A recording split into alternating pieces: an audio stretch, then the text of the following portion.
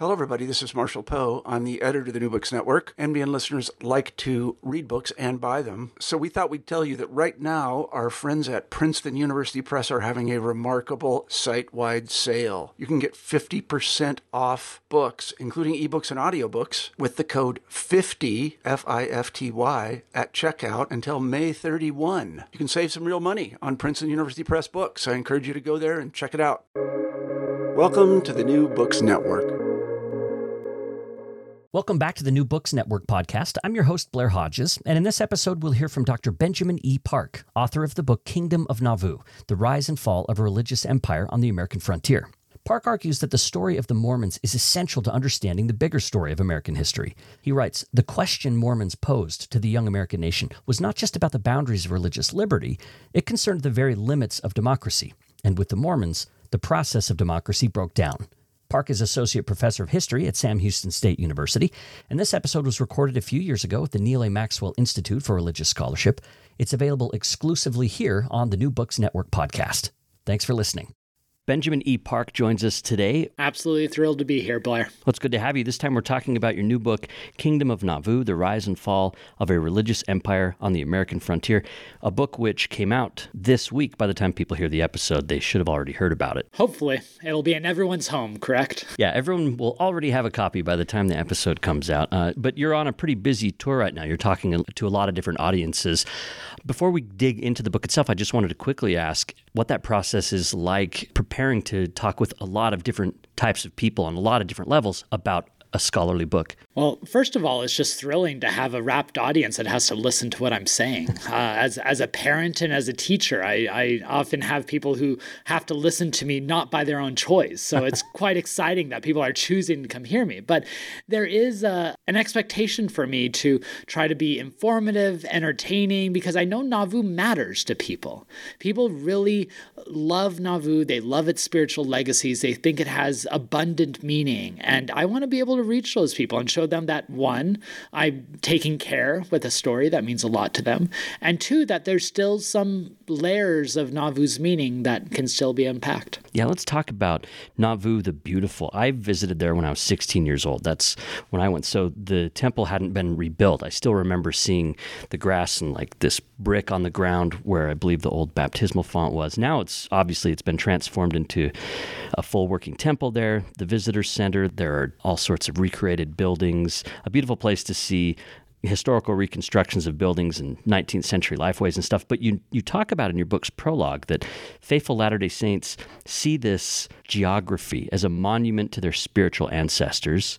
And then outsiders, if they see it at all, might see it as a historical oddity. Mm-hmm. So how does a historian begin to tackle a place that has such a complicated archaeology of its history? Yeah, it's a great question, Blair. For me, I'm trying to reach both those audiences and share them something new and something relevant.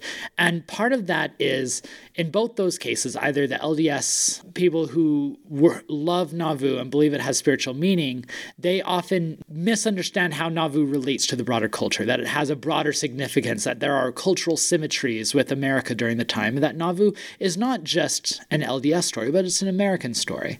And to outside people who are interested, critics or sympathetic observers, they sometimes think that Nauvoo is just weird. It's just crazy. They don't want to understand. That's just a odd tale that happened on the frontier of society, and then everyone wisened up. But I try to show them that no, Nauvoo is their story too. Nauvoo it does not just belong to the LDS. It does not just belong to the critics. It belongs to American history because it's an important moment in the nation's past, and it tells us a lot about the lessons of some of America's most important principles, including religious liberty and democracy. And its importance can be seen in the fact that it has a fairly rich tradition of literature about it. People have been writing about Nauvoo for a really long time, and your book is the latest treatment. And you say, as I think any new book will, and books after yours will probably say the same thing, that existing historical treatments of Nauvoo have some serious limits. So I just wondered at the top here what kind of things you had in mind, and please name names. Well, I will say that there has been a lot of excellent work on Nauvoo over the years, but it might surprise people to think that the most recent book that covers the entirety of Nauvoo, written for a general audience, not just believing Latter-day Saints, was 50 years ago with Robert Flanders' Kingdom of Nauvoo, still a great classic. That book got so much right about Nauvoo.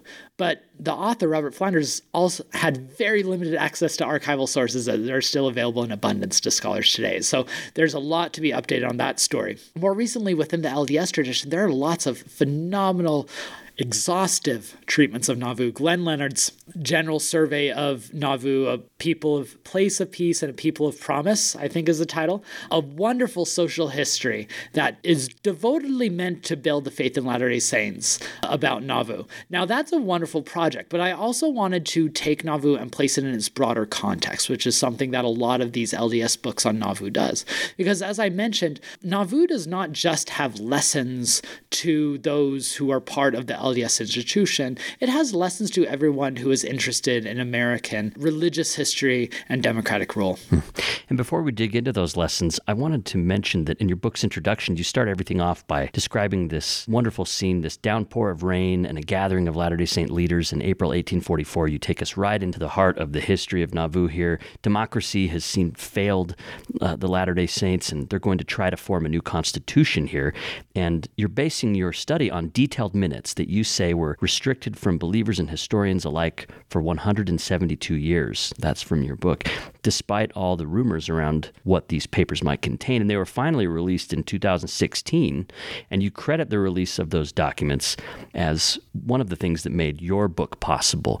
Let's think about those records for a minute. The Council of 50 records have long had this legend of mythic proportions among Mormon scholars and LDS readers because they're almost the sacred plates of the scholarly record, and we've never had access to them. They're seen as too controversial, too radical. They show the saints at their most bitter against the American nation and the constitutional tradition, and that just seems so discordant with how Latter-day Saints feel today because we're very patriotic. We try to maintain good relations, and so these minutes were long restricted, but they've been part of a series of very increasingly generous decisions made by church leaders in Salt Lake to grant more access to these sources, partly due to the work of the Joseph Smith Papers Project, who, as they are trying to recover the life and documents of Joseph Smith in the Nauvoo era, they need access to these sources to get the bigger picture. Once they get access to these bigger sources, they're able to make a claim on why these sources are important, and eventually the church agrees and they get published. So when the Council of 50 records were announced, I think they were first announced in a couple of years before 2016, and then they were published in 2016, and that just sent shockwaves throughout. Yeah, didn't they announce the Mormon History Association meeting in San Antonio? Isn't that what? That sounds familiar. I don't remember the specifics. I remember seeing like a slide of a document from them, and the room just buzzed. It was incredible. And I had long thought that I'd want to write something about Nauvoo at some point in my career, but as soon as those Council of 50 minutes were released, I realized, you know what, that's the prompting I need. It is time for me to dig in and figure out what they're about. I think your background has helped with that too, because people that have listened to the podcast for a long time will be familiar with your previous episode, which was about American nationalisms and this whole question of how democracy is supposed to work in such a diverse location. And as a historian, one of our primary jobs is to place what can otherwise seem as controversial and weird things in context so that they make sense. The Council of 50 minutes can seem weird to a lot of people. Because it seems like they're trying to build a government. Like, why would anybody want replacing all the world nations and replacing the American Constitution. And so one way of viewing my book, Kingdom of Nauvoo, is I'm trying to give the lead up to and context for those Council of 50 minutes to make sense of those documents that otherwise might seem a bit kooky. So what we're going to see, I hope, throughout the course of the interview and people that read the book is that Nauvoo embodies many of the contradictions and tensions that were part of a young American nation, a nation trying to figure out what it was going to be. And Latter-day Saints, and sometimes we'll refer to them as Mormons, this is a historical term, were radical in that setting, and the American experiment itself was tenuous. So take us to Nauvoo, Ben, at that time, the way that Mormons even arrived there to begin with, and the way that they arrived there, and the reasons that they they arrived there would have repercussions for what ended up happening there. Very much so. When the Saints arrived in Illinois, they were religious refugees. They had just been forced out by a state-sanctioned mob, an extermination order signed by a governor that said that they are enemies of the state and must be treated as a nuisance and either exterminated or driven from the state. So they moved to Illinois. And by that time, they believed that the traditional democratic system had failed them. That in a nation that's run by majoritarian rule, if the mob gets mad at you, there's nothing you can do to save yourself. So when they establish themselves in Illinois, they take as their primary objective to secure themselves a permanent position so that they will not be rooted out like they were in Missouri, like they were in Ohio, like they were in Pennsylvania and New York. And so they do things like establish a strong city government, a city militia. They try to court cordial relations with politicians. But it was their background in Missouri and a truly traumatic experience for them that they're trying to avoid. And every decision they make in Nauvoo can be based on that anxiety. That's Ben Park. We're talking to him today about his new book, Kingdom of Nauvoo, The Rise and Fall of a Religious Empire on the American Frontier. And Dr. Park is an assistant professor of history at Sam Houston State University. So the Mormons arrive in Nauvoo. In their wake, really difficult experiences, facing expulsion and looking for safety. One of the things that really caught my eye outset here was your depiction of this kind of tension that existed already between Missouri and Illinois as states. Latter-day Saints had just fled from a state to a new state, and those two states weren't exactly friends. No, that's a good way to put it. And this is one aspect that I think a lot of people gloss over when they think about Nauvoo, because it was not predetermined that Illinois would welcome the Saints at first. I mean, the church had grown a reputation by that time, and a lot of people, especially on the frontier, might not be anxious for those neighbors. But Illinois was in a rivalry with Missouri. Missouri and Illinois were two of the most populous western states, and at that time in America, Illinois and Missouri were west.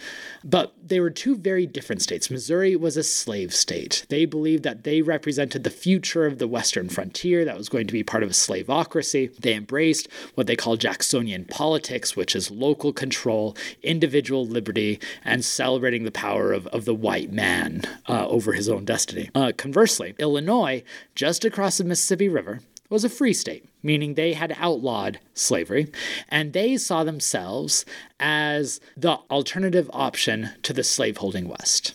That while Missouri and others are corrupting America's principles by basing their riches on coerced labor, Illinois is going to be the more enlightened, inclusive, kind state. So this comes up to later on when Joseph Smith is having legal issues where he's trying to be extradited back to Missouri. Illinois is willing to stamp that down, or at least some Illinois politicians and legal professionals are, because they want to take any chance they can to strike at Missouri, their long-held foe. So Mormons had reason to be skeptical about local governments and whether they would be protective of minority rights, but they also came to be skeptical of federal power as well. What are some of the things they experienced that led to distrust or difficult relations with federal authorities? The Saints were often reactive in their political principles and allegiances. They were primarily trying to find whatever method or level of power would be willing to help them. At first, they're good Jacksonians, and they believe that the state is going to help them. But once the state of Missouri betrays them, they think, well, the only way that we can find redress is the federal government. So as soon as they settle in Illinois, they come up with a number of redress petitions that they send to Washington, D.C. Was that unusual, or was that something a lot of people did? Petitions were common, but what the Saints were asking was quite unique in that they were asking for the federal government to intervene in a state matter, saying that the state of Missouri, not just individuals, but the state wronged us. And they're asking the federal government to provide them redress payments, to ask Missouri to foot the bill. And of course, national politicians say, what you're offering us is crazy. That's outside of our power. You need to take your petitions to Missouri and ask Missouri to redress your wrongs. And which Latter-day Saints would say that's crazy too, because they already gave us the boot. One of the lines that Joe Smith said is, how are we to stop a mob when the governor is the head of a mob? Later on, the Saints become even more radical in proposing for federal intervention. Starting in 1843, they asked not only for federal redress, but for federal federal protection, asking the federal government to make Nauvoo its own territory under federal rule outside of state sovereignty. When Joseph Smith runs for president, he tries to say that the president is as power in his sphere as Jehovah is in his sphere. And that's a radical idea in Jacksonian America. But eventually, federal politicians turned their backs to the Saints. And so they said, well, if we can't trust them, where can we turn? That's when they start turning to their more radical options. And then, of course, when the Saints move out west to Utah, they say, all right, you rejected our appeals for federal intervention, so we're going to accept your states' right doctrine, make Utah a state, and give us our self-sovereignty like you had given Missouri and Illinois. And of course, we know that did not end up as well either. So as Mormons are trying to navigate their relationship to both local and federal governments, they start to more and more believe that they need to have power to protect themselves. And they're going to seek that in a number of different ways. They wanted stability above everything else. And so what are some of the things that they decided to do to protect themselves in the face of lack of federal oversight and hostility from state governments? Right, well, first and foremost, when they were driven from Missouri, they were driven by an armed mob. And so they feel we need some practical defense. And so one of the first actions the city government does when they're officially organized in early 1841 is set up a Nauvoo Legion, which is going to be an armed resistance effort, technically under the auspices of the state legion. If you served in the Nauvoo Legion, you did not have to serve in the state militia. But in all intents and purposes, the Nauvoo Legion was in control of the city. The Saints saw this as crucial. They called the Nauvoo Legion the bulwark of their liberty. That's the last line of defense. There's a long Anglo-American tradition of taking up arms to preserve your rights. To people outside of Nauvoo, this is quite scary. This is a large army, about 3,000 men, which was more than you would have found in the state militia at the time, being led by a religious leader, whom these neighbors saw as a fanatic. And so if you see an armed sect running around with this armed militia, that can be a bit scary. So that's one thing that Nauvoo does. The other is they start interpreting laws that they feel are going to preserve their liberties in the face of legal persecution. So for instance, Missouri keeps trying to bring Joseph Smith back to their state for trial, and they get a series of extradition orders, 3 in fact.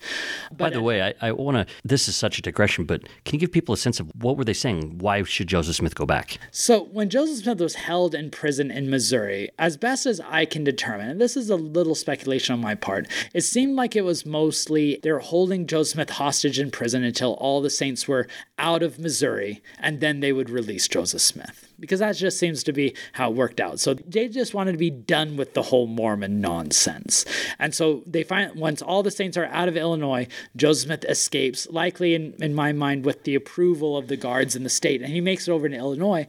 But I think Missouri regretted that decision because now they saw Joseph Smith thriving across the state, just over the river, and they feel like they made a mistake. And that reflects poorly on them, too, because what you said is Mormon nonsense turns out to be building a very robust society. Yeah. With their neighboring rival state embracing them. And so at the first time they tried to bring Joseph back, they charged him on charges related to the Mormon-Missouri War in 1838, saying that you escaped jail before we could have the trial, so you still need to have the trial. He technically did, right? But with assistance from... Right.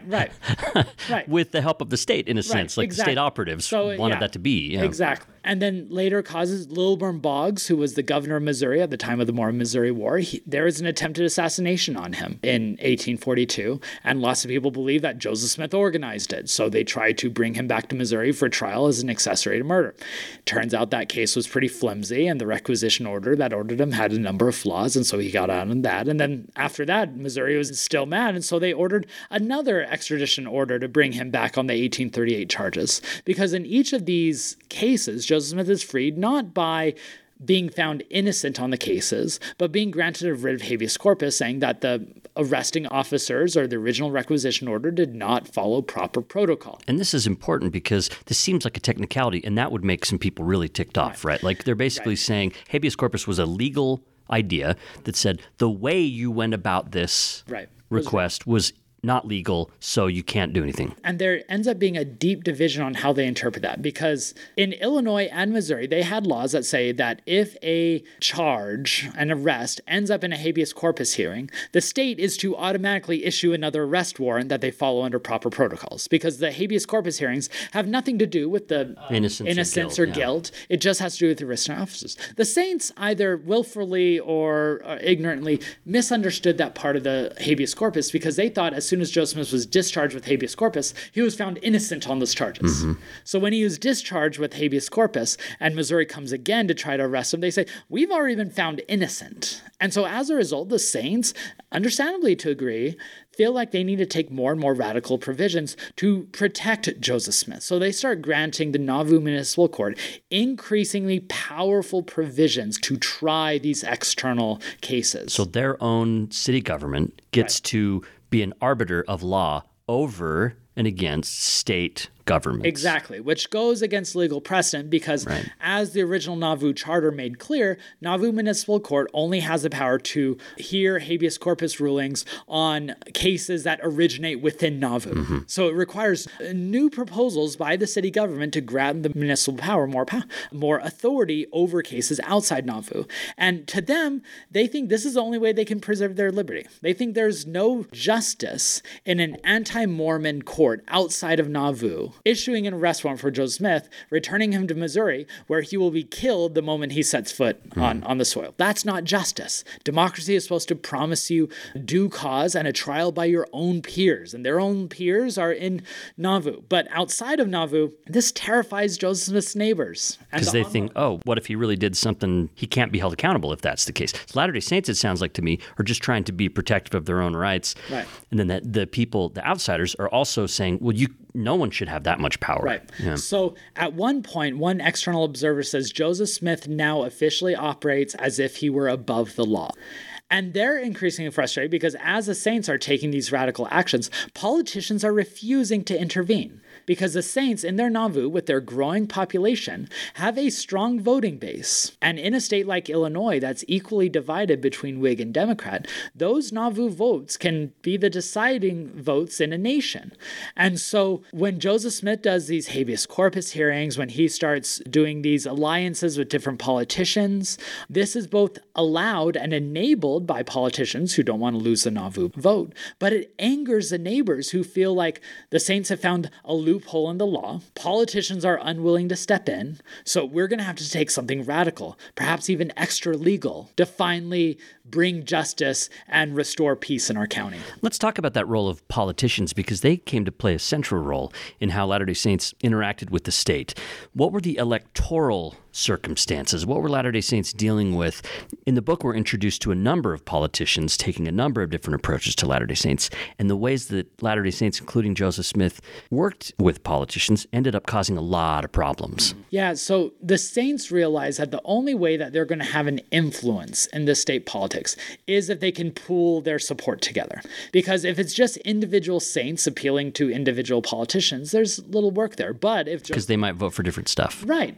But if Joseph Smith can come out and say, I know that this politician is going to respect our rights and empower our Nauvoo charter, we should all vote for him. And so this is typically called as block voting. And the Mormons were really good at that. And they were pretty outspoken about it too. John Taylor, who is an apostle and the newspaper editor, he said, what good would it be for half of Nauvoo to disenfranchise the other half of Nauvoo? Meaning, how would Nauvoo have any power if half of Nauvoo votes one way and the other half votes the other? No, the only way that we can actually exert influence is to group together. See, this is the question I have, because this caused so much outrage that Mormons were block voters. But everyone's a block voter. Right. Everyone votes in the block of the party or for the politician who they think will best protect their interests. So what was the difference then? It seems hypocritical, I guess. Right. And sorry to break it to you, but American history is full of these hypocritical actions, right? Okay. But it's also to these people outside of Nauvoo, it was the religious leader dictating the vote. That's where they draw the line. You can be a labor union, you can be a class, you could be a region or a city city, but as soon as it's a religious leader, an ecclesiastical authority, that's crossing the line to them. And this wasn't unique to Latter-day Saints either, right? Maybe spend a second talking about other religious bodies that faced a similar problem because it was religion. Perhaps the religion that most prominently faced this type of opposition were the Catholics. Lots of urban communities along the East Coast have a growing Catholic population, and they vote in blocks similar to the Mormons. And this causes riots. This causes forced evacuations. This causes violence because to them, first of all, people like the Mormons and the Catholics are already inherently suspicious because they belong to minority faiths. Because they belong to minority faiths. They're not part of this Protestant majority. And one of the reasons they belong to minority faiths is they're converts who were dissatisfied with what was happening with that Protestant majority. And so there's, on a deeper level, a lot of Americans see the Mormons as deluded fanatics who are following the whims of a religious leader. So whereas sympathetic onlookers will say, well, the Mormons in Nauvoo were just voting their interests, like any other interest group. And their city looks pretty cool, and things seem to be going well there. Outsiders would say, no, these are people that are being deluded by a fanatical leader. He is hoodwinking them in a fake and false religion, and he is using that to amass political power, and he is telling them how to vote, and that is a betrayal of the American principle of the individual conscience. And they would say similar things about Catholics, but rather than a Joseph Smith prophetic figure, they would have the Pope and Rome behind that. In fact, the month before Joseph Smith is killed in Carthage jail, there is a string of major revolts in Philadelphia against Catholics to keep them from voting. And the saints, reading about this news from Nauvoo, write a series of letters to the Catholic leaders in the city and say, we sympathize with what you're doing. We are both the disenfranchised groups within American religion. So with all the problems happening here, Joseph Smith is meeting with politicians. What are these meetings looking like? What is he looking for? And what are politicians promising? In modern America, we are well accustomed to people who identify as single-issue voters. Nauvoo was a single-issue voter on steroids. It was basically, are you going to protect Nauvoo's chartered powers? If so, check yes. And in return, we will offer you several thousand votes. Which could swing the whole election. And so politicians are anxious for this vote because they know that you can't win a county-wide election or perhaps even a statewide election, if it's close enough, without these Nauvoo votes. By the way, did they anticipate that when Nauvoo first began? No. Okay. No, this is you start getting inklings of this worry by 1841, 1842. So after they've been there for like 2 years. There's a big governor election in 1842, and the fact that the candidate for the Democratic Party meets with Nauvooians, and Joseph Smith publishes an editorial in the church newspaper saying, we endorse this guy for the governor. So they didn't lose tax-exempt status after they did that? No, those laws were not put in place until the 20th century. Yes. And this starts drawing the ire. And by the end of 1843, you have one of these, the biggest Illinois politicers. He's not a politician, but he's the guy behind a lot of these campaigns. He writes this letter to one of these aspiring politicians and says, whether it's right or not, we cannot win without the Mormon vote anymore. That's just a basis of reality for them. And that's going to cause problems for Mormons, right? People outside of Nauvoo in Illinois aren't going to look kindly on that because then it seems like they have a disproportionate power.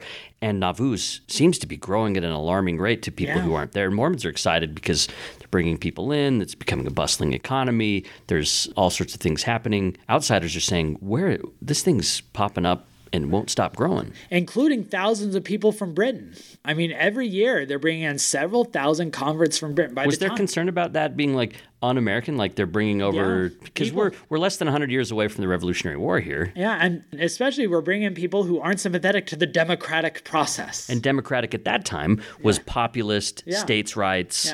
It's funny that the terms have flipped now. And suddenly Nauvoo is filled with these immigrants from Britain, part of this fanatical religion, and they are allowed to vote because there's new Illinois legislation that allows you to be able to vote in these elections. You have to be a white male and reside in the state for 6 months. And they could vote for state offices. Yep.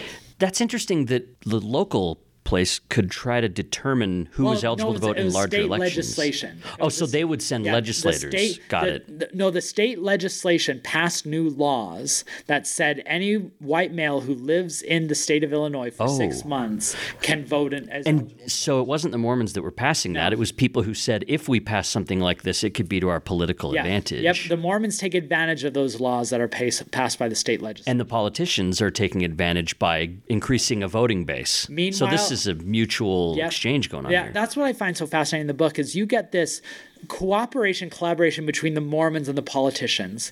And it's the Warsaw residents and those surrounding Nauvoo who are critical of Mormonism, who are feeling like they're being left out of this game. But then there's an election where all this kind of comes to a head and blows up in Joseph Smith's face, and he says that he's going to take a step back from being involved. What happened there? So in 1843, it's the third extradition attempt to bring Joe Smith back to Missouri. And this one, it seemed like they finally got Joe Smith. He had had a rocky few months. He and his wife, Emma, were trying to mend over some things. So they go to do something that nearly everyone listening to this can probably sympathize with. They go to visit their in-laws and have a little family outing. But while they're out visiting Emma Smith's distant cousins, arresting officers from Missouri and Illinois arrive at their home in Dixon and pose as LDS missionaries. And then once they get an audience with Joseph Smith, they arrest him. And Joseph, so they're away from the Nauvoo Legion. They're away from Nauvoo. The Nauvoo courts. And they arrest Joseph and they start marching toward Missouri, and it seems like Joseph's luck is out. Luckily, as they're leaving, there are some aspiring politicians in that same town, including a guy by the name of Cyrus Walker, who is the Whig candidate for the congressional seat that year. May the Whig Party rest in peace. That's right.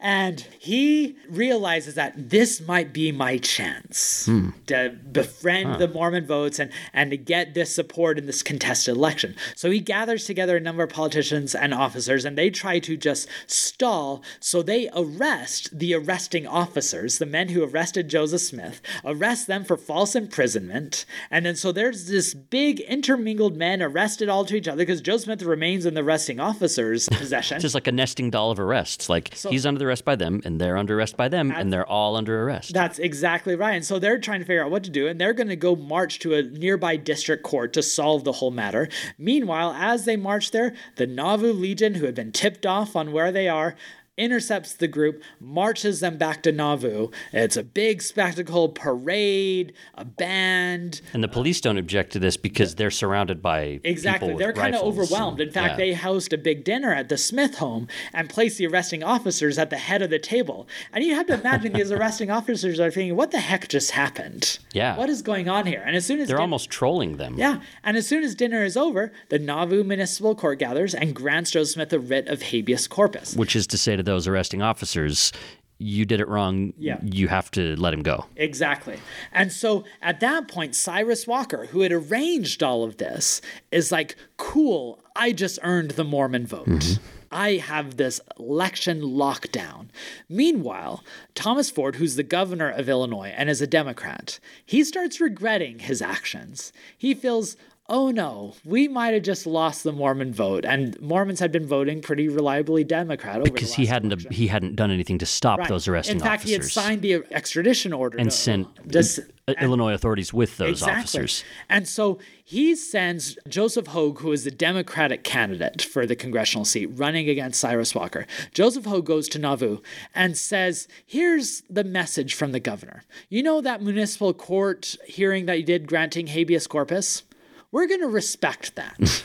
We're going to pretend like you have that authority and that's all well and good. And by the way, if you elect me for your congressional representative, we are going to expand Nauvoo's city power so that you can do that permanently. So you can always pass these habeas corpus laws when you need them. So this places Joseph Smith in a dilemma. One, you have Cyrus Walker, who he promised his vote to because he helped him get out of the mess. And two, you have Joseph Hogan, the Democratic Party, who's promising to expand Nauvoo's chartered power. So one of them helped in the past, but one of them can make a big difference going forward. Exactly.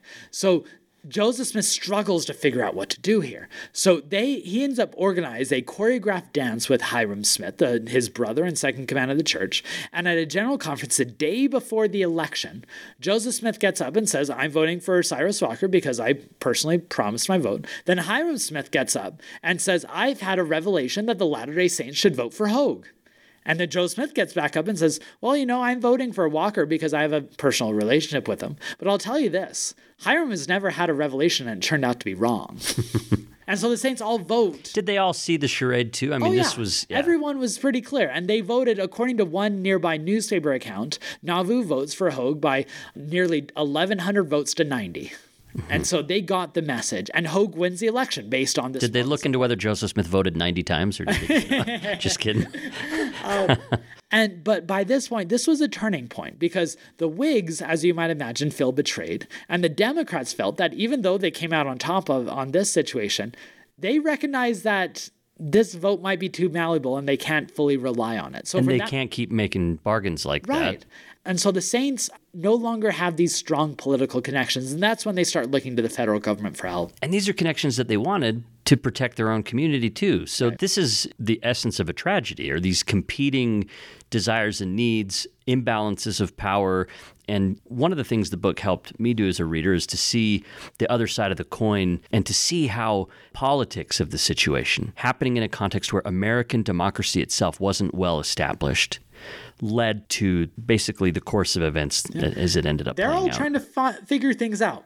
Yeah. The Saints are certainly throwing wet spaghetti against the wall and seeing what sticks. But guess what? So were most Americans at the time. That's what it was. We're just coming after a decade of things called like the corrupt bargain between political parties to put one person in president over another. And so these type of flimsy alliances and backroom agreements, that's just how American politics worked at the time. But with Mormonism, throwing religion into the mix, that was the bridge too far. So let's talk about that, because the idea of freedom of religion or religious liberty and American democracy today, a lot of people think of those things as being hand in hand from the beginning. In fact, one story has it that America as a nation began in part to ensure a place of religious liberty.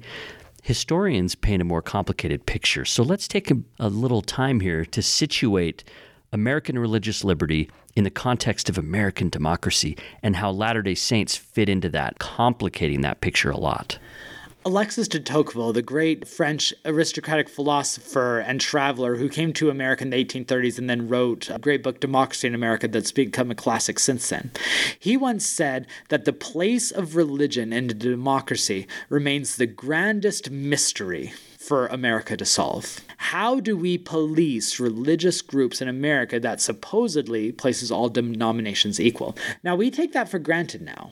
We think that religious liberty is one of the great hallmarks of America. But back then, it was still a scary topic, because if you're granting all religions liberty, most people assume that as soon as you did that, all the crazy religions are going to die. That was one reason why Thomas Jefferson was in favor of religious liberty, because Marketplace of ideas. Marketplace of ideas, the disinfectant of sunlight, that as soon as everything's out in the open, only the rational religions, rational actors are going to survive. That stabilized society. That stabilized society. But what people saw with the Mormons are, oh my gosh, if we give religious liberty to fanatics. Yeah, they believe in weird angels. They believe in weird revelations. Angels, added scriptures, prophetic leaders, priesthood authority. Yeah. Those are people that are not equipped to act in a democracy. A democracy is dependent on the idea of rational actors working together and balancing interests.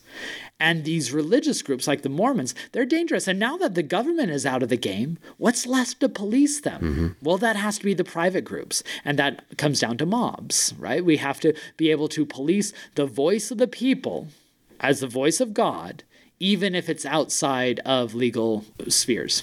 And Latter-day Saints themselves were making appeals based on religious liberty. So what were their arguments in the face of what seems to be kind of mob rule, like the most voices wins? Right.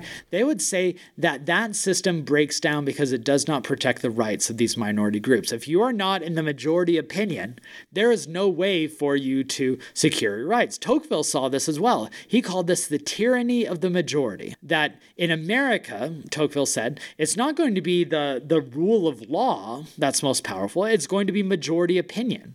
And so the solution the Saints offered, at least in the later parts of Nauvoo, is the federal government needs to get involved. We need a dispassionate umpire, someone who's not mixed up in the fray of these state and local affairs, to step in and protect the rights of minority groups. These are arguments that are very rare in 1830s, 1840s America, but increasingly become more common the next decade, especially over issues of slavery. Because when slavery becomes a sectional issue where the southern states have slave rights and in the north slavery is abolished, you have lots of people saying the federal government needs to be able to be strong enough to intervene and protect the rights of all humans. And that idea finally becomes codified in law following the Civil War in the 13th, 14th, and 15th Amendments, where it finally says that, you know what? Protecting those rights inherent in the Bill of Rights, that's not a state issue, that's a federal issue. And what's shocking is you find the Saints making very similar arguments here in Nauvoo.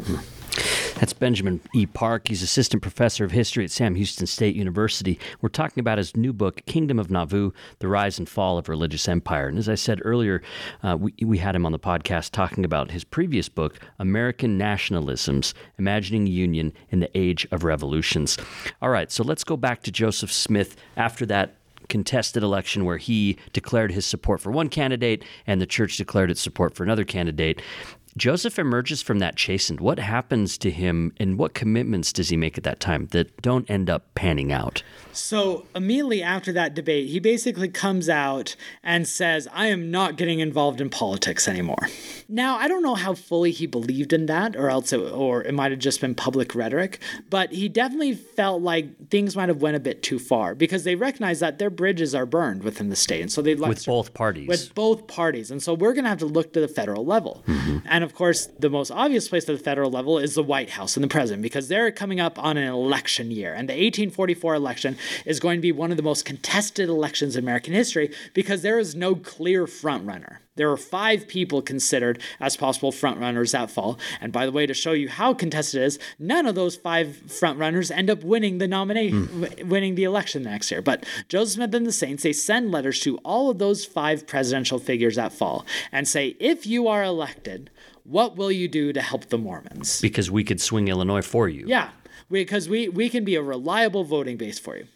And of those 5 candidates, only 3 write back. Of those 3 who write back, none of them pledge support, including John C. Calhoun, known as the states' right doctrine father in America, and Henry Clay, known as the Grand Compromiser. Each of them say that this is outside of the authority of the federal government to get involved. How do you evaluate those responses as a historian? Was that opportunism? Were they reading the tea leaves, or were they looking at American legal tradition and making a call that way? I think the latter. The arguments the Saints were making for federal intervention, it was unheard of in those times. Mm-hmm. Maybe a few decades ago during John Quincy Adams, when they had a more national system of political belonging. Is this in part because slaves, African Americans, Native Americans didn't even have a place to stand to make those kind of clauses? In other words, is this in part because Nauvoo was predominantly white? Yeah, I think that's a really good way to see it. These are Saints who believe that we have rights as citizens that might be deprived of on African Americans and indigenous people,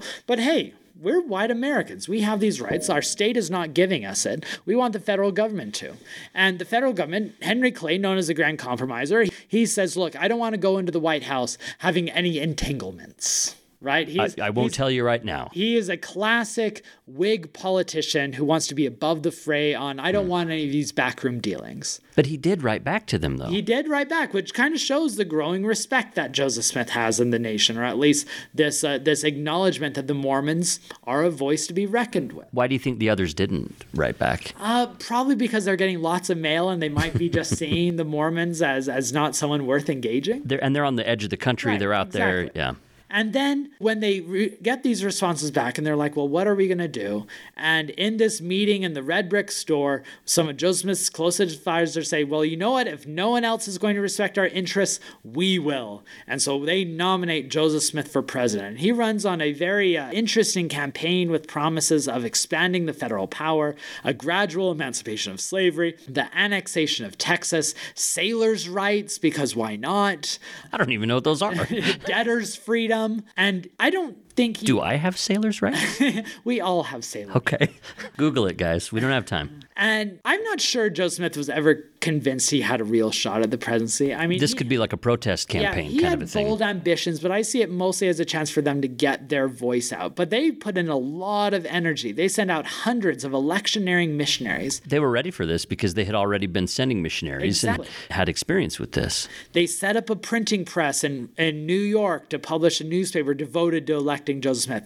They established state electing conventions in every state throughout the Union. They're going to have a national convention where Joseph Smith was going to be nominated for their ticket. Could you tell whether they really thought he had a shot, though? So it seems like what you show in the book and what you say just now is that they really went through the process of making this, trying to make this a legitimate campaign by doing all of those things. Yeah, I think at this point, it's a matter of it would be crazy and a miracle to happen, but stranger things have happened, right? America is a very divided land. I mean, they are coming in Nauvoo where they're used to adoring everything Joseph Smith says. So there's a degree to where they're like, well, if we just present Joseph Smith's message and introduce him to the broader nation, people will like him. They're going to feel the same way we do. Yeah. And Joseph Smith has a few statements in Nauvoo where he's like, when I read the Eastern press and what they're saying, I fear I might actually get elected.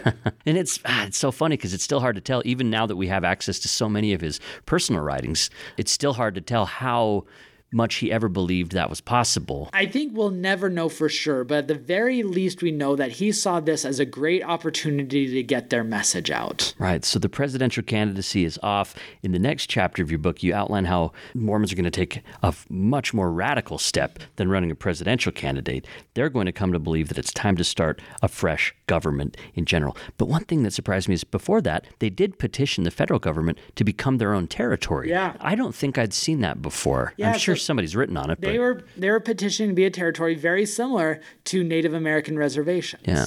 Because just like we take these Native reservations outside of state control because we don't trust the state actors in judicious governing, we should do the same with Nauvoo. Because at this point, the Saints are like, we don't trust Illinois politicians working with us anymore. We want the federal government to get involved. And so we'll be like a reservation. Right, exactly. Yeah. Interesting. Okay, but that doesn't happen. And so there's this much more radical step. Let's talk about this. This is where the Council of 50 comes in. So how do you describe that effort? So Joseph Smith gets word in March of 1844 that there might be some potential settlement options outside of American borders. Texas, California, Oregon, that are really interesting to them. He always wants to remain in Nauvoo, but he thinks maybe we should have some contingency plans or maybe some outlying settlements. And so he decides, all right, we need to have a new council to come together to kind of organize this future because everything seems to be falling apart around us. Maybe it's time to restore God's law. So they organize a group that comes to be known as the Council of 50, although it had a much larger and convoluted name that starts with the kingdom of God and his laws. And this Council of 50 was very explicitly set out to establish, in their words, a theocracy on the frontier. They used the word theocracy. They used the word theocracy. Which is God's government. Yeah, because they believed that democracy and human rule had only resulted in chaos, in anarchy, in division, in the chaotic world around us. The only way that's going to bring stability and redemption is divine law.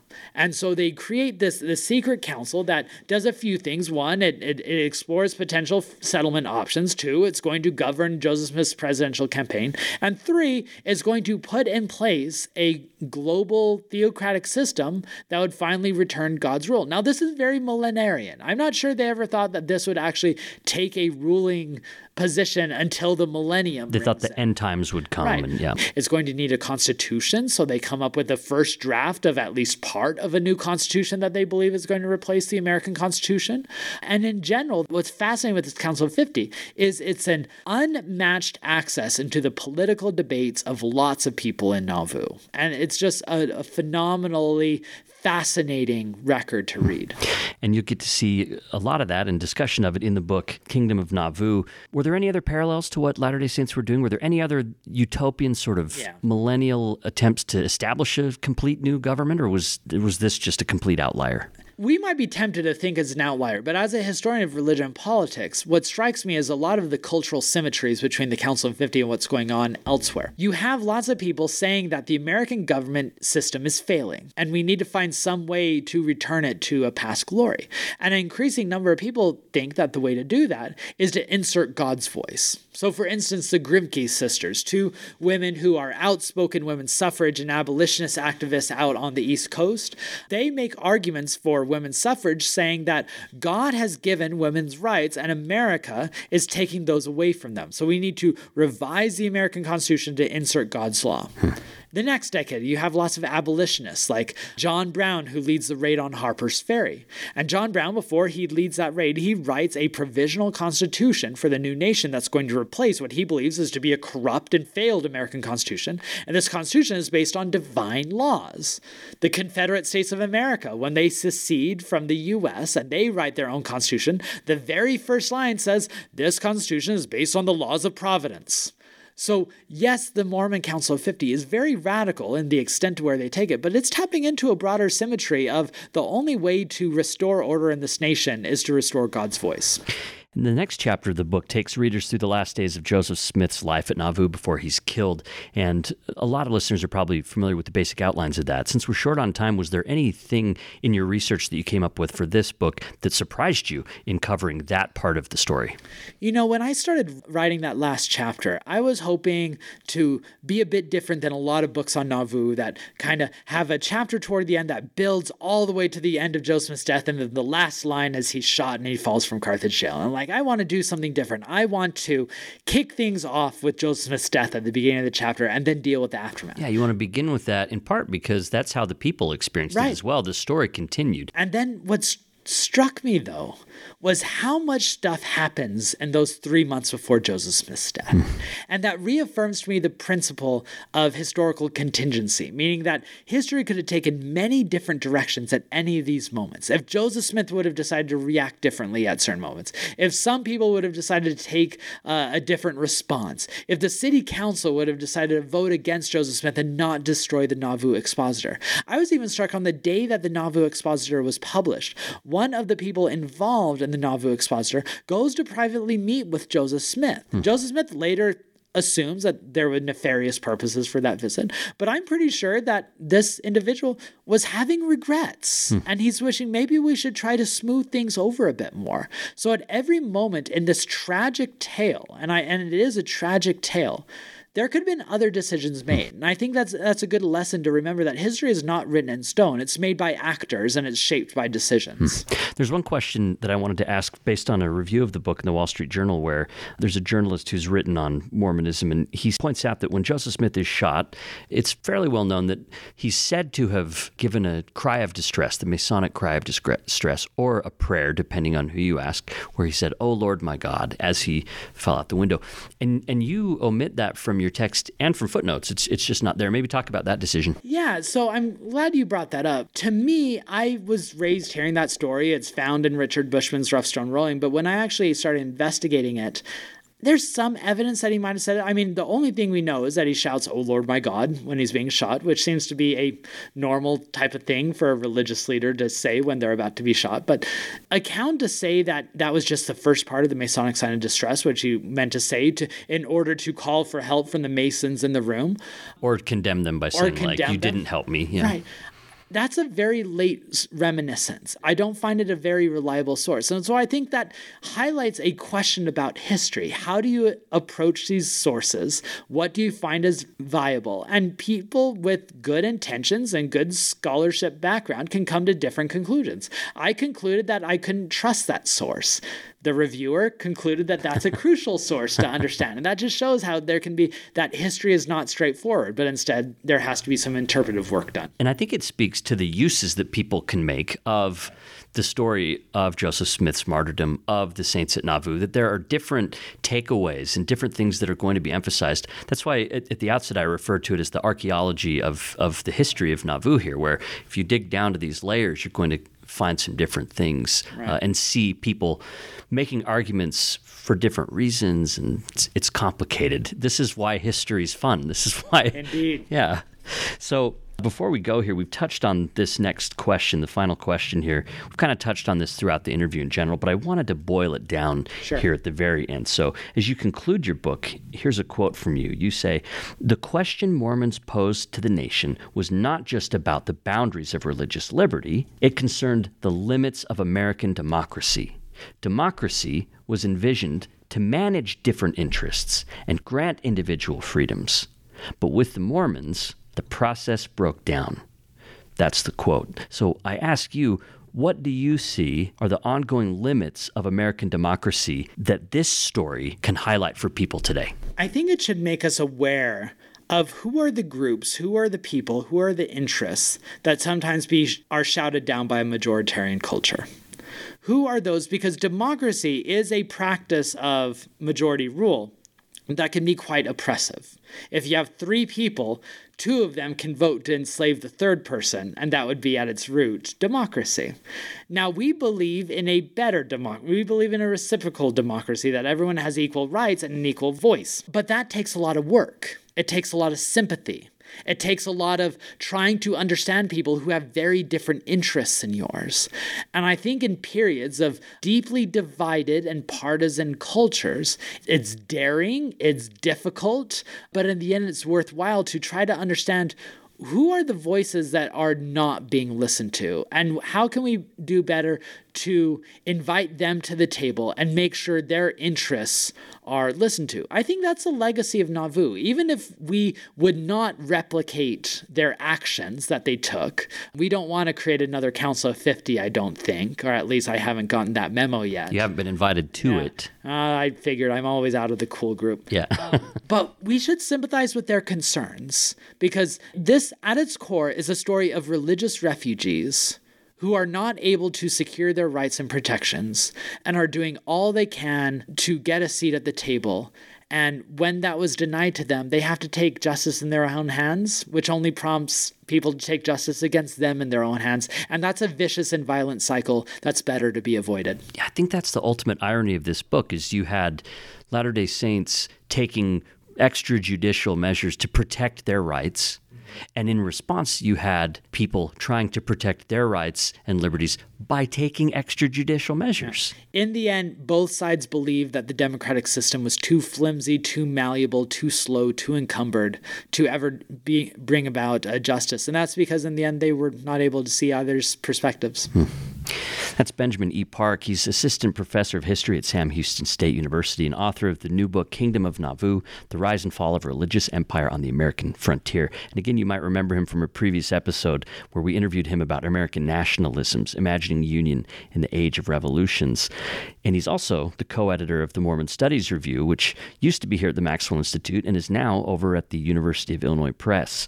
And you've done a lot of writing in a lot of different places too, Ben. You've been busy. Washington Post, Newsweek, Houston Chronicle, Salt Lake Tribune. I haven't seen you yet in the Children's Friend, however.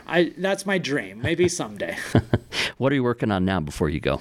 I'm finishing up an edited collection on American religious history that brings together 30 authors writing about different moments that show how central religion is to American history, with the hopes of it being adopted in classrooms. Good. So I just wanted to thank you for coming in. It's fun to do interviews with you because we're friends. I try not to let that interfere too much. It's actually kind of hard. Well, it's a pleasure to be here, Blair. You are the king of the crop among podcasters. Thank you very much. If you enjoyed this episode, I recommend checking out my other podcast. It's called Fireside with Blair Hodges. It's a podcast to fan the flames of your curiosity about identity, history, religion, politics, culture, and more. The best late-night conversations all happen around the fire, and I'm packaging them up for you in podcast form. Fireside with Blair Hodges. Find it wherever you get your podcasts.